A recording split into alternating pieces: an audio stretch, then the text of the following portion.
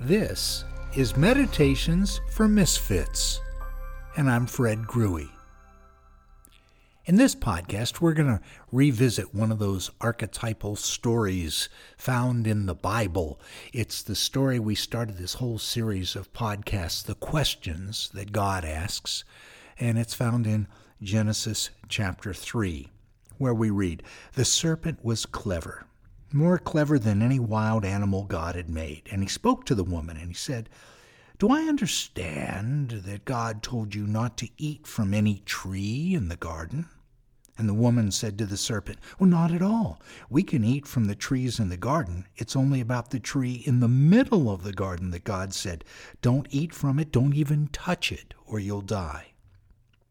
When the serpent told the woman, he said, 'You won't die. God knows that the moment you eat from that tree, you'll see what's really going on.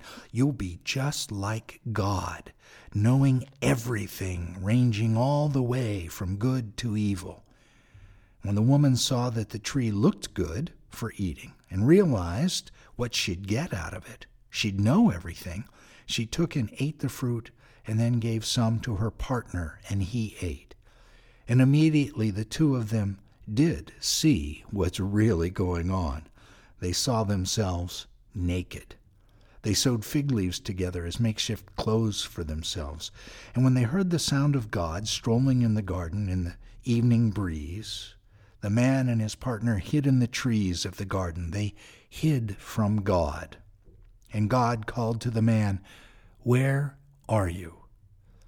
And the man said, 'I heard you in the garden, and I was afraid because I was naked, and I hid.' And God said, 'Who told you that you were naked? Did you eat from that tree I told you not to eat from?' And the man said, 'The woman you gave me as a partner, she gave me from fruit from that tree, and yes, I ate it.' And God said to the woman, 'What is this that you have done?' 'The serpent seduced me,' she said, 'and I ate.'" Now, whether you believe this biblical story, often called the fall from Genesis 3, really took place or not, the diagnosis of our human condition offered by the sacred author, I think, is spot on. We have all, at times, felt our souls estranged from creation, from God, from others, and even from ourselves. For healing of this disease of soul estrangement, the medicine of forgiveness is most effective. In fact, I would say in the nearly 50 years of my ministry, I have not come across a more powerful, effective agent of liberation that's found than that is found in the power of forgiving. But forgiveness, like all powerful remedies, is tricky stuff. Before using, we should read the warning label and consider the dosage. This is because the core ingredients of forgiveness are truth and honesty, and they can kill as well as heal.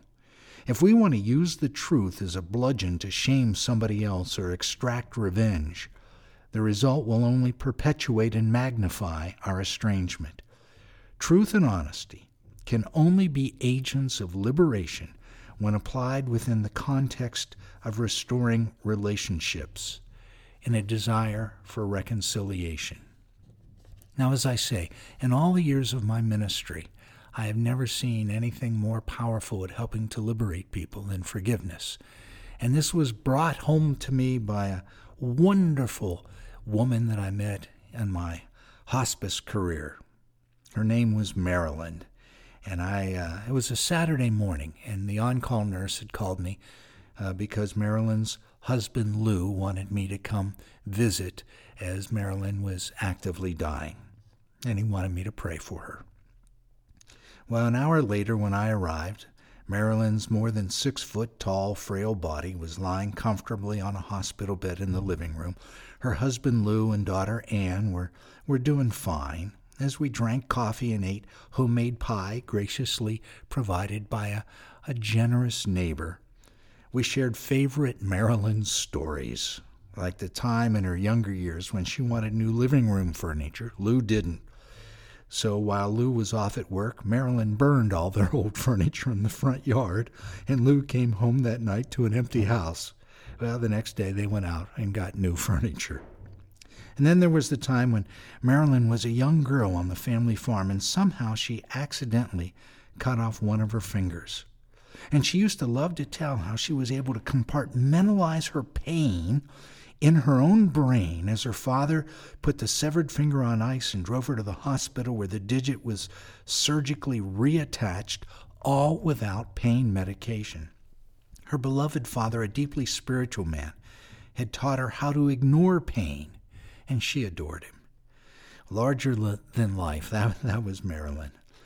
As I sat and watched her 91-year-old body breathe sporadically, I realized in younger years how she must have been a real head-turner, tall, lithe, and full of life.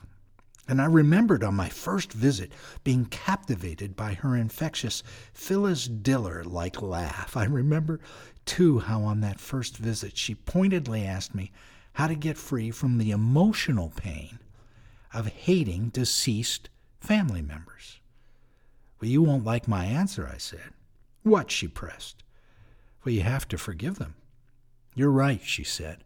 "I don't like your answer." I shared with her one of my favorite quotes I remember. "Unforgiveness is a poison we drink, hoping somebody else will die." But she was not interested at all, and her soul pain continued. Seems that was a pain she just couldn't compartmentalize. On a subsequent visit, after I'd earned some trust, Marilyn shared the source of that deep soul pain. Her mother's dying at an early age led to the remarriage of her idolized father to a fairy tale-like evil stepmother.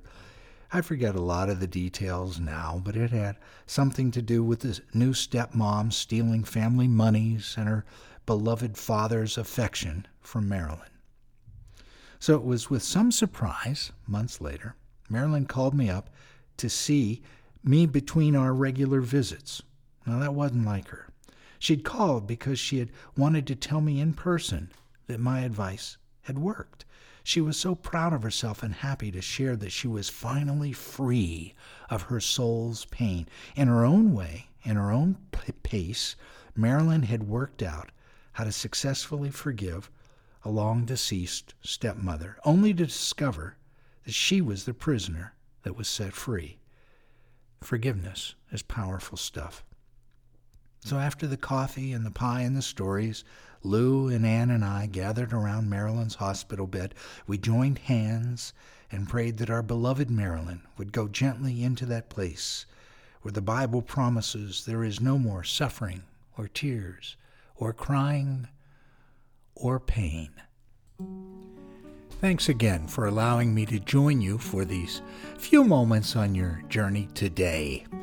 As a concluding thought, I'd like to share with you a brief idea from one of my favorite writers, Henry Nouwen.